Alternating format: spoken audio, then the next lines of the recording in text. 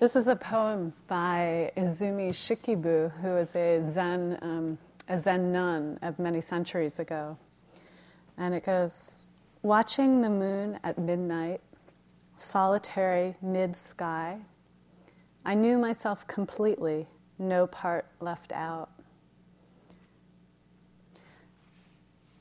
When in 1998, I went to Burma to practice as a Buddhist nun.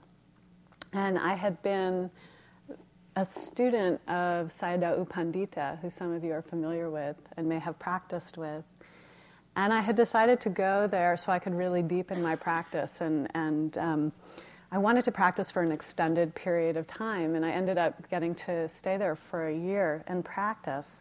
And I was very inspired by the nuns, by the history of the Buddhist nuns. I would read the stories of them, and I thought, if I'm going to practice, I'm going to really practice, I need to do it like the nuns did it.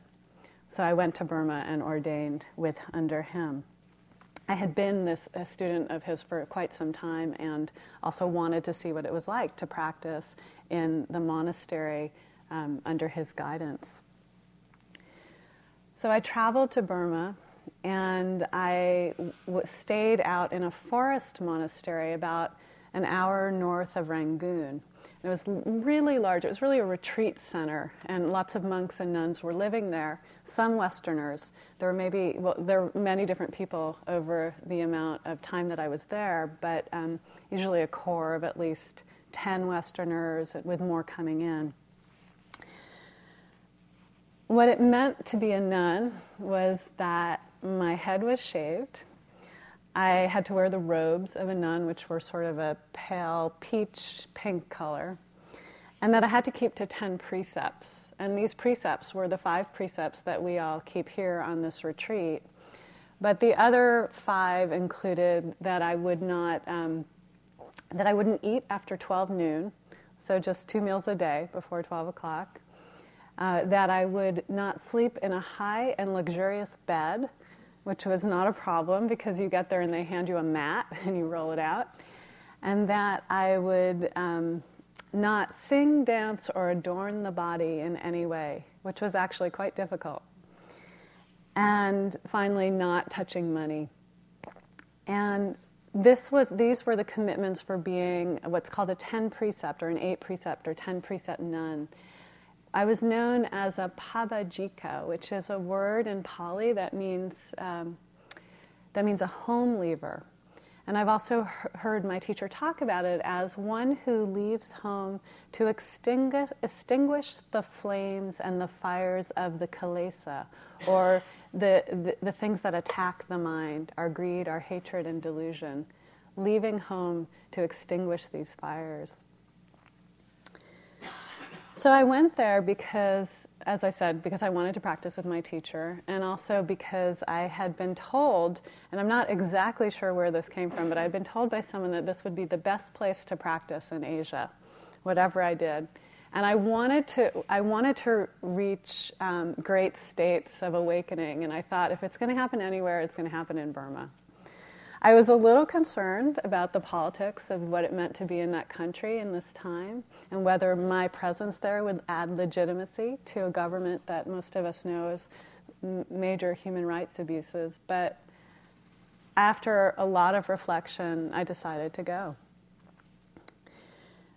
And I'll just start with what was really wonderful. The first thing that was really wonderful was spending a year completely on dana. There was no payment for being there. I would give a donation when I left, but actually the entire thing was supported by other people.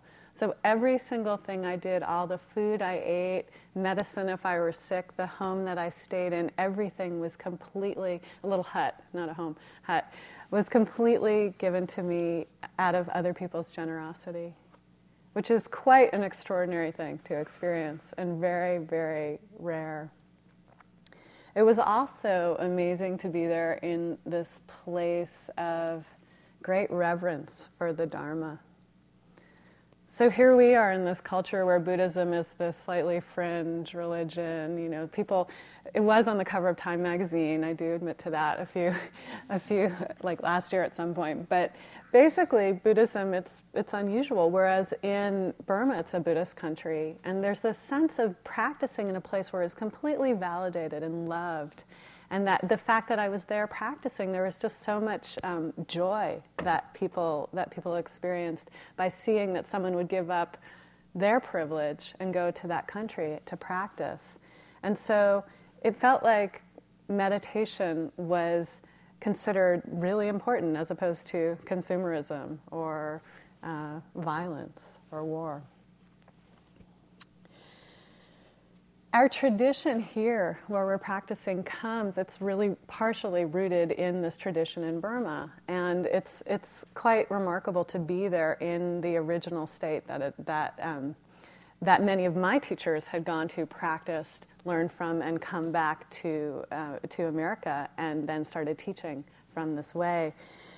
And so what we're working with and what is taught there was, as hopefully we're teaching you, a mindfulness that's moment to moment. So we were really trying to, from the moment you wake up until the moment you go to bed, this is the schedule, complete silence, same as here, no reading, no writing, the same thing, same as here, moment to moment mindfulness, not a single, the goal, not that one could easily do it necessarily, but the attempt was to be mindful every single second. And that's what they said. No, you get off the airplane, they said, welcome, be mindful. And I said, okay, I'll try. Because what the mindfulness does and what we're learning here, mindfulness, other words for mindfulness include non-distractedness, recollecting the mind, presence of mind, or other words for sati or mindfulness. And this is what we're practicing here. It's also through this mindfulness, as we practice the mindfulness, concentration begins to develop. And as you get concentrated, concentration then is just the unification of the mind. So the sati, the mindfulness, is the remembering. The concentration is the mind getting collected and gathered.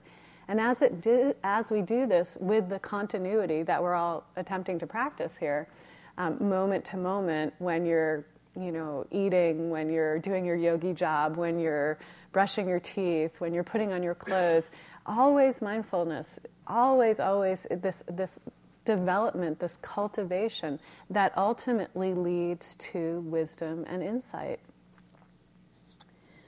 So it's interesting for us because I hope that there's been practicing on your part of this continuity. And if so, it's always curious to look at where are the places that are most difficult to be mindful. Where's the place where you just lose it completely? Have you noticed? I know for me in my early days of practice, the second I got into the shower, gone. I don't know what happened. I'd get out a little while later. I just missed it. Eating was like that also in the early days of my practice. I just would eat, and it was really good, and I would get into it, and I'd forget about mindfulness. So it's important when we're developing this continuity, if you can sort of pinpoint the place in your practice where you lose it, where you space out, then this can become an area to really step up the mindfulness. So I sort of see it as a game. When I began to realize, when I'm eating, I'm not so mindful, then I said, okay, Diana, you're going to double your mindfulness here. So I would go down to eat, and I would try to be super careful and aware and noticing as I was standing in line and noticing the judgments and worrying if I was taking too much and being aware of the worrying and everything that was happening. It became a part of my mindfulness, this moment to moment. It was wonderful to be, particularly in the early days of my practice, to be in places like Spirit Rock, where it's so quiet and there's so much support here to practice. I mean, it's beautiful. There's everybody is really trying to be as respectful as possible. The weather, it changes, but it's really quite lovely here. I want to contrast that with some of what my experience was like upon arriving in Burma. So I showed up at what I thought was the best place to practice in Asia, or so I thought. And I was expecting this really beautiful, rarefied, silent, quiet experience, just like we're experiencing here, and not the case. The first thing was that it was extremely noisy. The center there was under construction. So I showed up, and it was just from basically about 7 o'clock in the morning to 7 o'clock at night. There was hammering, sawing, people talking, shouting. They were building things. I was staying in this little hut called a kuti, and probably within 20 feet of my kuti, people were building another one because they were just building them all around the center. It was quite extraordinary how much construction was going on. And then there were and it was basically done by these young people, and they were all talking and hanging out. And finally, at 7 o'clock at night or so, they would stop working, and then they would pull out their guitars and start singing songs and playing all night, which was not really fun. It was hot. It was incredibly hot. Even in the winter, it was really hot. It was usually somewhere in the 90s, if not in the hundreds. And my hut was made of concrete, and so it would feel like by the end of the day, the sun would beat on it all day, and at the end, it was basically a sauna. So I was meditating in a sauna, was what it felt like, and I would just be covered in sweat and just completely miserable, but what are you going to do? I mean, that was where I was. There was nothing to do. There were lots and lots and lots of bugs and reptiles. So there were snakes and there were big spiders. I mean, we're talking big. I'm not talking little spiders. I'm talking, big. No, not that big, but maybe about the size of a plate, kind of. There were these things, I didn't know what they were, so they looked to me like half lizard and half snake. They sort of were like a snake with legs, and I called them uglies because I didn't know their name, because they were quite scary. Mosquitoes, giant flying beetles, ants, you name it. It was a wildlife adventure. The food I hated. Now, other people have since gone to this monastery, and apparently they've really upgraded the kitchen. But when I was there, it was wood-burning stoves, and I wasn't quite sure of the hygiene situation, and I was often sick and had stomach problems. And then when I wasn't sick, I was often worrying that I was going to be sick. So there was a lot of what we might call external dukkha, external suffering. It was a lot of the time I just felt I was quite miserable, to be truthful. Once I was eating, and the food is, how do I describe it? It's kind of like a bowl of oil with some vegetables floating in it. It wasn't that tasty. And once I was eating, and I was chewing something, and I felt this really odd consistency in my mouth, and I kind of thought, I wonder what it is. So I pulled it out, and I looked at it, and it was an eyeball. But it wasn't a human. It was a fish. But I remember this moment of having this nausea and this aversion just going up and down my body, and nausea, and noting it, nausea, fear, wanting to throw up. So I sort of put it down on my plate, and next to my plate, and I pointed to my friend who I was there with, and I poked her, and I said, eyeball. And she kind of nodded, and then the next day sent me a note that said, I didn't want to tell you, but you ate one the day before. So it was pretty hard. And I'm sort of, I like backpacking, I like being in the wilderness, but I come from suburban place, so I'm just not used to this kind of thing. And I know in other cultures that this is actually, like, I don't want in any way to seem like I'm saying, oh, this is such an odd culture. It was odd for me, but it was actually within that culture, it was completely normal, and I really respect the way that this culture manifested. But I don't know, you've seen that show Fear Factor? Maybe you haven't, but it's where you have to do things like eat bugs and spiders and so forth. And I've heard the Mexican comedian George Lopez say, in your country you call it the fear factor, in our country we call it the family barbecue. So I just want to put that out. There was also internal obstacles. Okay, there was fear, there was sadness, there was a lot of loneliness. I had left my friends, my family, I'd left everything. There was a lot of hypochondria, a lot of doubt. What was I doing here? Why did I come here? What was I thinking? Worry, all sorts of mental. I don't know if any of you have experienced any of these on this retreat, but possibly you have. It was not pleasant, as you know. And everything was seen as an obstacle to my practice. And that was sort of the bottom line. I had shown up in this place trying to practice in what I thought would be the best environment I possibly could. And instead, I was miserable. And I was thinking everything is an obstacle. Everything is preventing me from really being able to practice. If only there weren't bugs, then I could practice. If only there weren't snakes and spiders, then I could practice. If only I weren't lonely, then I could practice.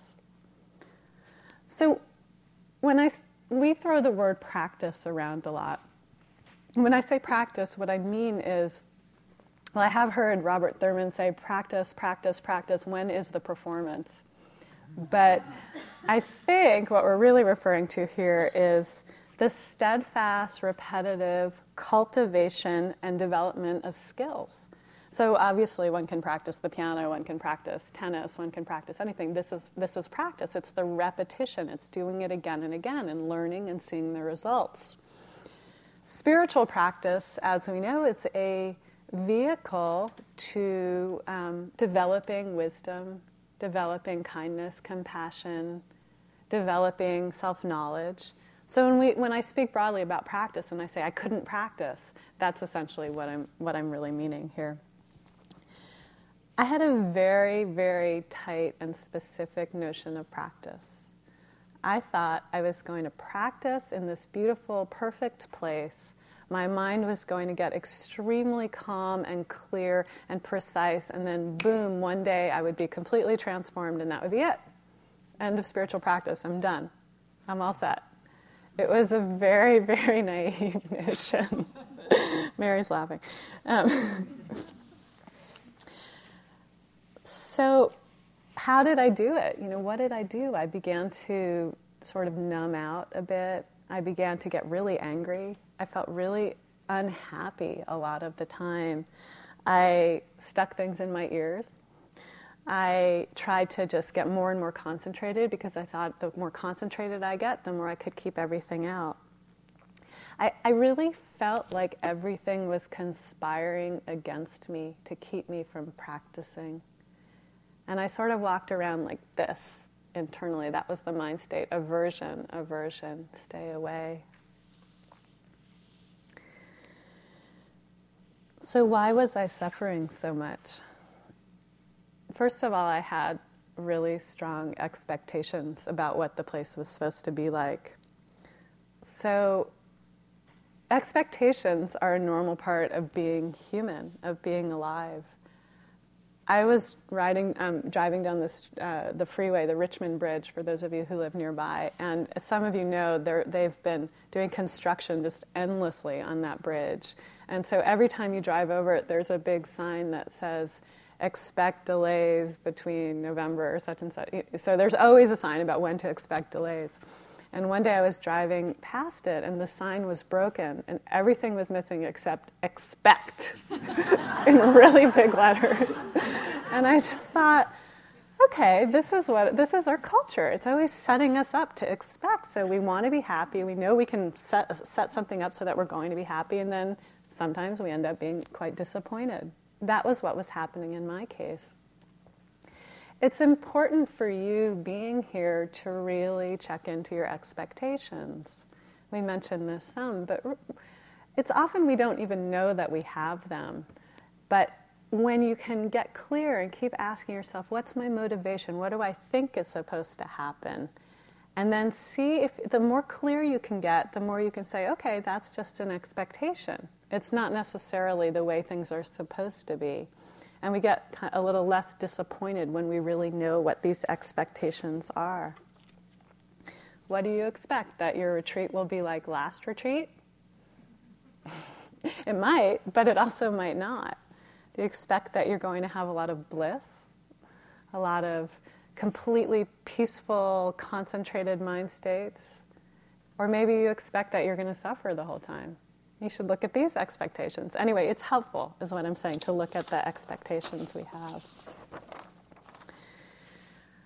I was also suffering because I was seeing all of these things as obstacles to my practice. I felt like I couldn't practice because of the heat and the bugs and the food and the nausea and everything that was happening felt like it was preventing me from being able to practice. So again, it's interesting for all of us to reflect, what are your obstacles? What are the things that you consider prevent you from being able to practice well? So for instance, Wes talked about the 5 hindrances last night. Sometimes we get in a mind state, well, if only I weren't sleepy, then I could practice. Or when the body pain goes away, then I can really practice. Or if the person next to me would stop coughing, then I could practice. Or, there's an endless list of things that we feel if they would change, then we could really practice. Then we could really get into our spiritual development and transform our body and mind and become perfect people, and no one would ever dislike us again. I mean, these are the kind of weird, but true, realistic mental states that we have. When I like to call this kind of mind the if-only mind. If only I didn't have such and such. If only my mother weren't sick, then I could come and practice more frequently. I mean, it operates so many different ways in our life. And what can be extremely helpful is to notice it, to actually give it a label, a name. When you see that if only mental state arising in the mind, just say, oh, if only mind. It's very helpful because then you know, oh, there it is again. It's a setup. It's a setup to suffer, essentially. It's as though we experience some things are acceptable in our experience and some things are not. So we can have mindfulness when the mind is feeling concentrated and peaceful, but we can't have mindfulness when we're judging ourselves. Or we can't have mindfulness when we're angry, because that feels unacceptable. For some people, it's really hard to be with pain. The second we feel pain, we want to move around and try to fix it and change it and make it be something else. For other people, it's really hard to be with pleasant sensations, to be with joy, to simply be in peace. Maybe we're not used to it. Maybe we've never experienced these mental states before. So what is it that is acceptable and what's not acceptable? And sort of finding that out and beginning to broaden a little, to open up to more of your experience. We often find coping mechanisms to deal with things when we're unhappy, when something isn't acceptable. So very early on in my practice, I really didn't like walking meditation. And just as a side note, now I really do like it, so it can change. But early on I didn't like it. But I knew I needed to do it. It seemed important, and I could see the benefit, intellectually understood the benefit of doing walking meditation. So I would kind of make myself do it. And I would just sort of, okay, just go, and really kind of push through it. And after a while, I was doing it, and I was starting to, but it was like I was kind of missing the experience. I was missing the sense. I didn't even notice that I was averse, that I had aversion. Oh, dislike, boredom. I could have noticed the boredom. I could have noticed that I was unhappy. But instead, I sort of created a coping mechanism. How can I get through it? So notice if you create coping mechanisms, you might numb out when you don't want to be with something that feels like an obstacle. You might start to feel like you're falling asleep. You might try to push through something. Can we begin to notice what's happening in the full experience and be with it? Just a note about working with pain. Working with pain can be really hard. It can really exhaust the mind. So sometimes it's quite skillful to use a few coping mechanisms when working with pain. So for instance, if you come into a sitting and your mind feels very kind of clear and you feel pretty energetic and pretty much some happiness in the mind, then it might be really appropriate, and you're having, say, leg pain. It might be appropriate to say, okay, I'm going to spend this time really being with the pain. And so feeling it and noticing its texture and shape and its movement and what happens and how it expands and contracts and really being with it. Other times you come into the sitting and your mind is tired and you just don't have a lot of concentration, and the second you feel the pain, you just sort of, it feels too much, it's overwhelming. Times like this, it's very appropriate to simply focus on the breathing. Keeping the mind off it can be quite a skillful means. And then maybe from time to time checking in, feeling the pain, noticing the experience, coming back to the breathing.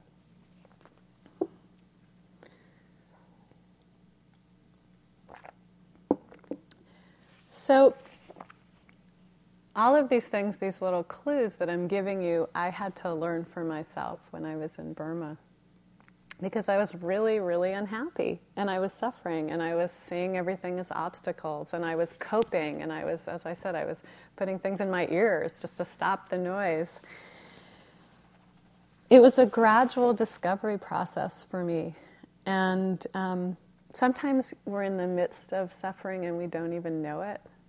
You know, you're in it. You're just so in your suffering, and then after a while, maybe you kind of come up for air, and you realize, oh, God, I was unhappy. And then you can see it a little more clearly. So I think for me, it took some months, but I began to see that I was really trying to push away my experience and not being willing to be with things. And there was a moment that was a turning point moment for me when I was meditating. After a while, I began to get quite concentrated, and this was maybe 3 or 4 months into it. And I would have these sittings late in the afternoon where I felt really concentrated. And then because my mind was so quiet, I was convinced something incredible was going to happen to me. Like if I just could really be in these sittings, maybe I'd get enlightened that sitting. I mean, I don't know. I was really, really excited about this particular set of sittings. And so one day, and as I said to you, we can't eat after 12 noon as a Buddhist nun. The only thing you can eat is you can drink. You can drink like sugared water, kind of juice, sort of. They had this stuff. It was really actually quite scary. It was orange-colored water that my friend nicknamed Agent Orange. And we really were worried about what was inside it. But anyway, so I was sitting meditating in this deep state, convinced that maybe enlightenment would happen this particular day.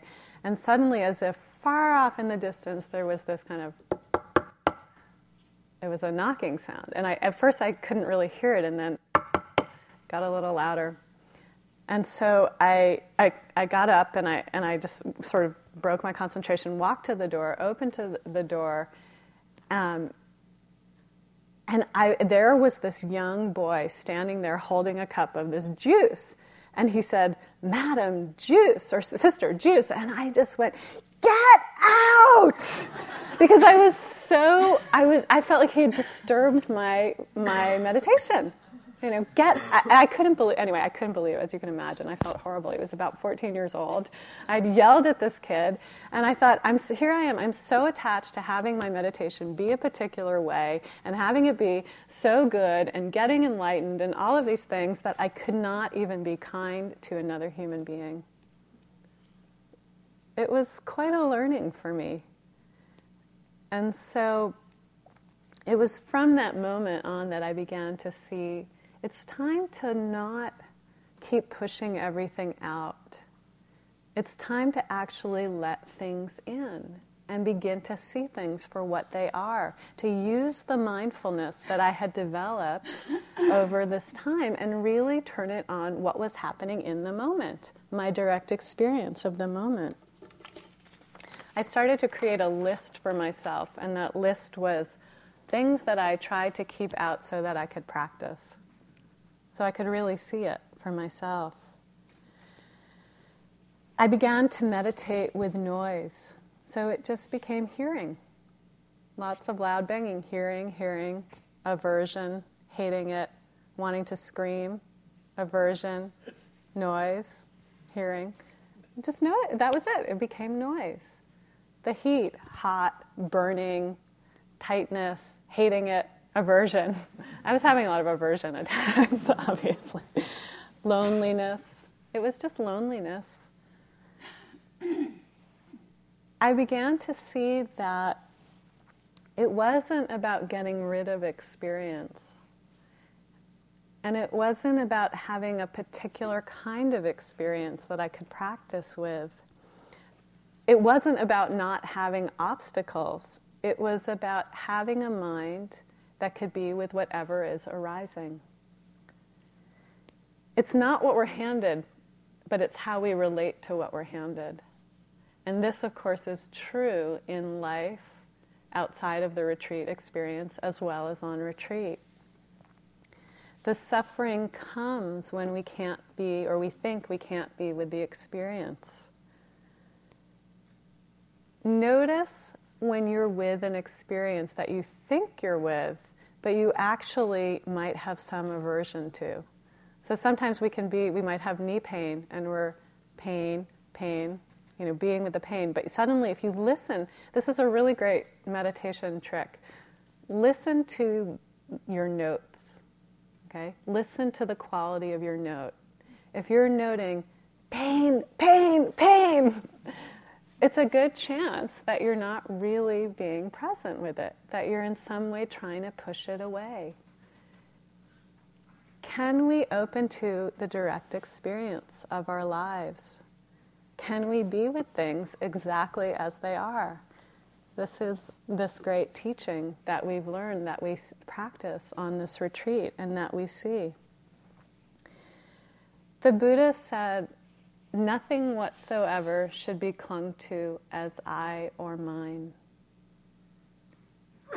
Wes said it in a different way the other night. He said, don't take anything personally. You know you're clinging because there's a really, really good, obvious proof of it. The mind is clinging when there's suffering, or you're suffering when your mind is clinging. So in other words, am I clinging? Well, am I suffering? It's a good way to find out. If I'm suffering, I'm clinging. There's some aversion, attachment, inability to be with things as they are. Thinking that this thing belongs to me, is mine. It's my pain. I'm sad. I'm upset. I'm angry. I'm so angry.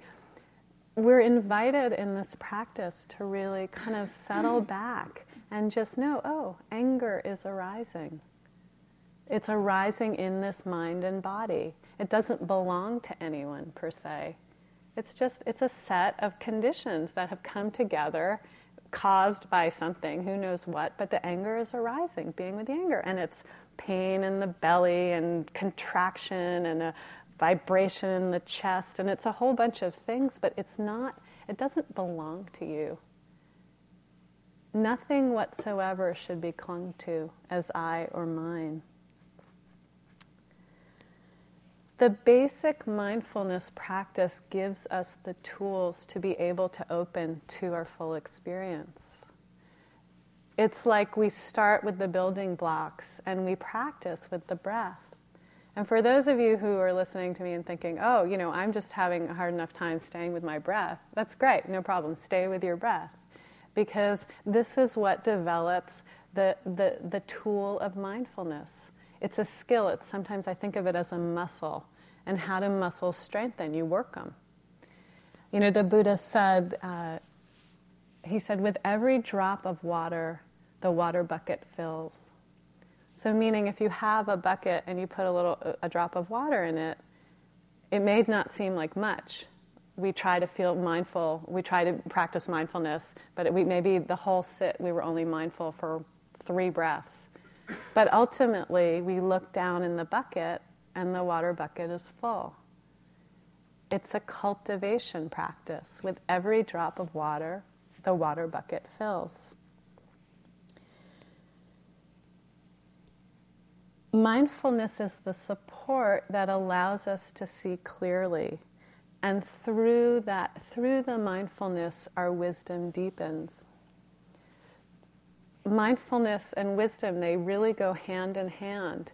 And it's like as we can be present with our experience, with all of our experience, even the stuff we don't want to be present with, we begin to notice what is true about the experience.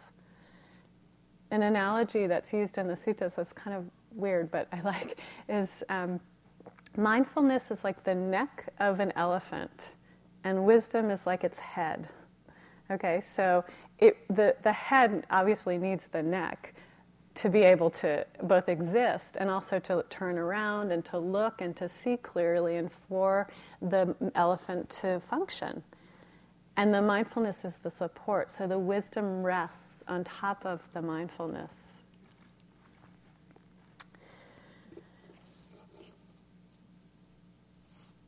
It's also said that mindfulness itself, let's say it this way, absence of mindfulness is said to be a very narrow state, where the presence of mindfulness is said to be a state that even can lead to boundlessness.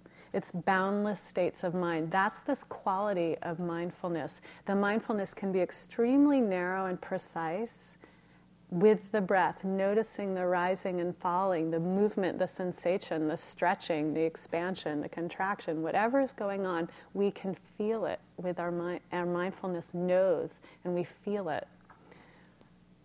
It can also be quite expanded.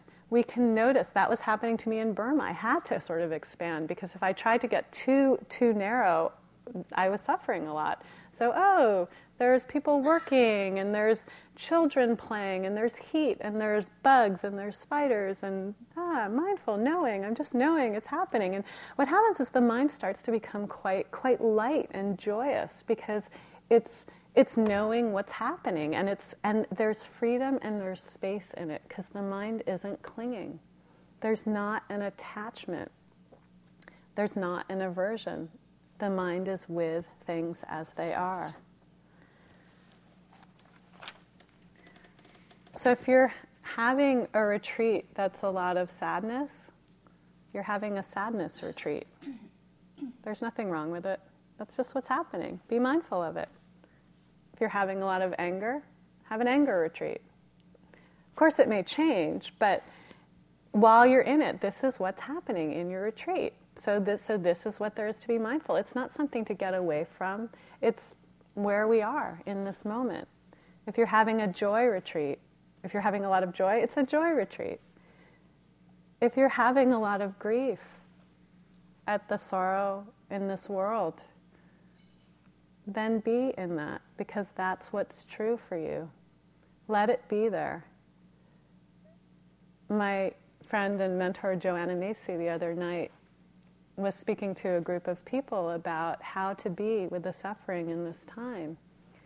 And she said, be with your suffering, really experiencing it fully, because this is your love. This is your love for the world. So this can be your retreat. This can be your practice. And of course, it's going to change all the time. This is what happens. But can we have a mind? Can we have a mind that has a capacity to be with anything, whatever is arising? This is sort of the promise of this practice. Eventually we see that it's just anger. It's just fear. It's just pain. It's what's happening. I was talking to a friend of mine and I said, how are you doing? And she said, well, my body's having a lot of pain, but my heart is quite happy right now. It's really possible. I mean, this, as I said, it's the promise of this practice to have a mind of peace and equanimity in spite of the circumstances. So I'll tell you, this story happened to me again in Burma, and it was another moment where this point really got driven home to me, what I hope I'm conveying. And I have to sort of set it up to tell it to you because it's slightly complex. But let's just say when you guys eat here at Spirit Rock, it's a really great situation. The food is wonderful. You can have as much silence as you want. If you want to go sit outside, you can do that. You can sit alone. No one's going to look at you. No one's going to bother you. You may be sitting across from someone, but they're pretty much respecting you and not paying attention. So it's this very nice place to practice this really kind of silent, precise noting of our eating and being with our experience. Eating in Burma, and this particular monastery in Burma, was, for me, a nightmare. It was, I have to describe it. Okay, so you're in this big room, and I was sitting at a table, usually, which was quite large, and there were about 4 women around us, and they put all the food in the center of the table, and you have to, in order to get the food, you have to sort of notice what other people are eating and making sure that they're not running out of food. So you're trying to be mindful, you're trying to really practice mindfulness, but you're also being mindful of what everybody else is eating, because you need to pass the food because the table is so big. And then, meanwhile, the monks and the abbot of the monastery are all up on this dais staring at you to make sure that you're being mindful. So would you like it if sort of the rest of us walked around and sort of looked and, are you being mindful? So they're staring at you while you're eating. You're trying to be mindful. You're supposed to be eating quite slowly. I was really unhappy with the food. So I'm eating this food that I don't like. And at the same time, there are people watching, because people donate the food for the monastery. So they come from all over the place and they give us the food, and then they want to watch you eat. Because I guess, I don't know, it gives them pleasure, which is a wonderful thing, but it doesn't feel so wonderful when it's you they're watching. And then occasionally they're taking photographs. Sometimes actually a couple times they were videoing it. And if you have any food issues whatsoever, it's really, really unpleasant. And this particular time, I was eating, and all of these things that I mentioned were happening. And there was a woman there was something slightly off with her, but there were lots of flies, of course. The flies were dive bombing into the curries. And so she had this fan, and she was fanning us, which was embarrassing enough. But meanwhile, she'd take the end of the fan, she'd stick it into the curry, and she'd flick the fly out. And I was just sitting there going, what is going on? I was just getting angrier and angrier and angrier and hating this food, and what am I doing here? On and on and on. And finally, as I was just getting so worked up, this voice in my head said, it doesn't have to be this way. And in that moment, everything shifted. Nothing changed externally. Everything continued as I described, but my mind let go.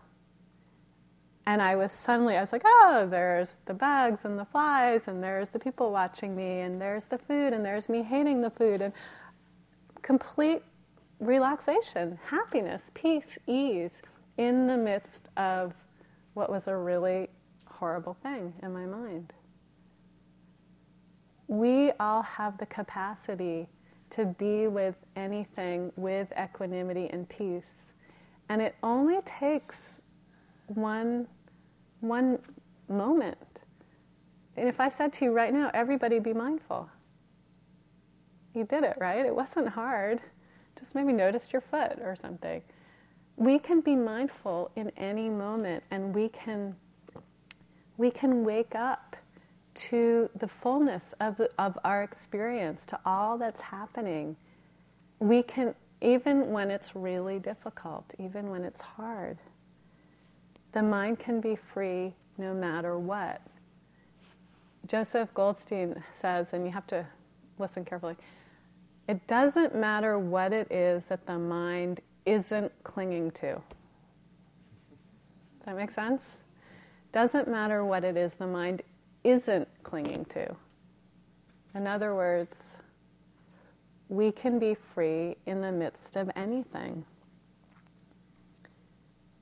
And the result is a mind that's expanded and joyous and happy And practice can even be really quite amusing if you let it go there.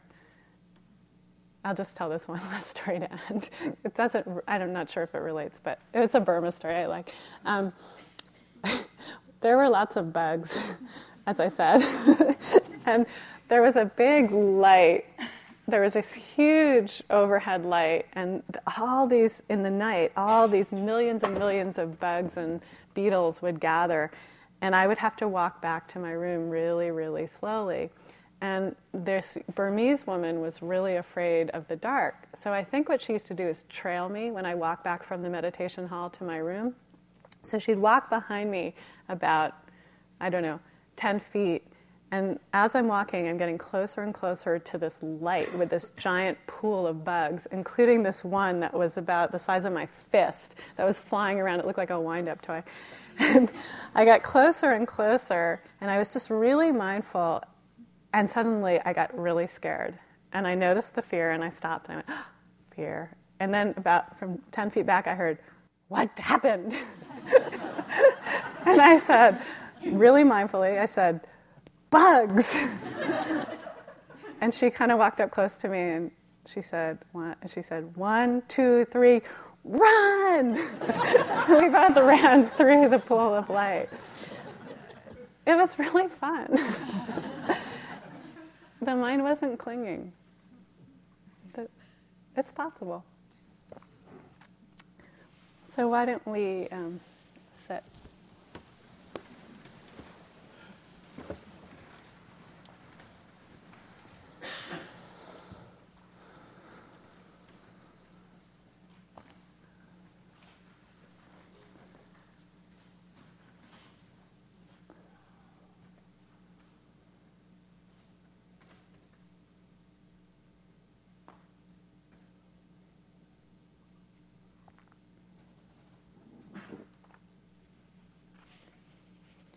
Watching the moon at midnight, solitary, mid-sky, I knew myself completely, no left out.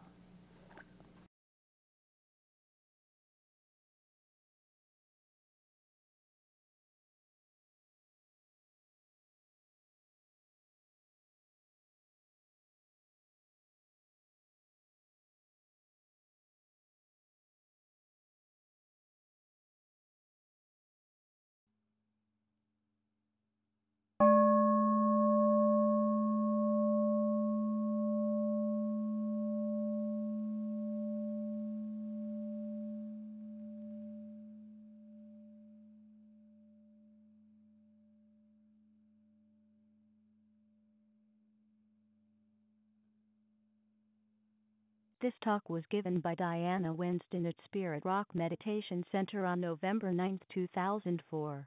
It is an offering. Thank you for listening. To learn how you can support the teachers and Dharma Seed, please visit dharmaseed.org/donate.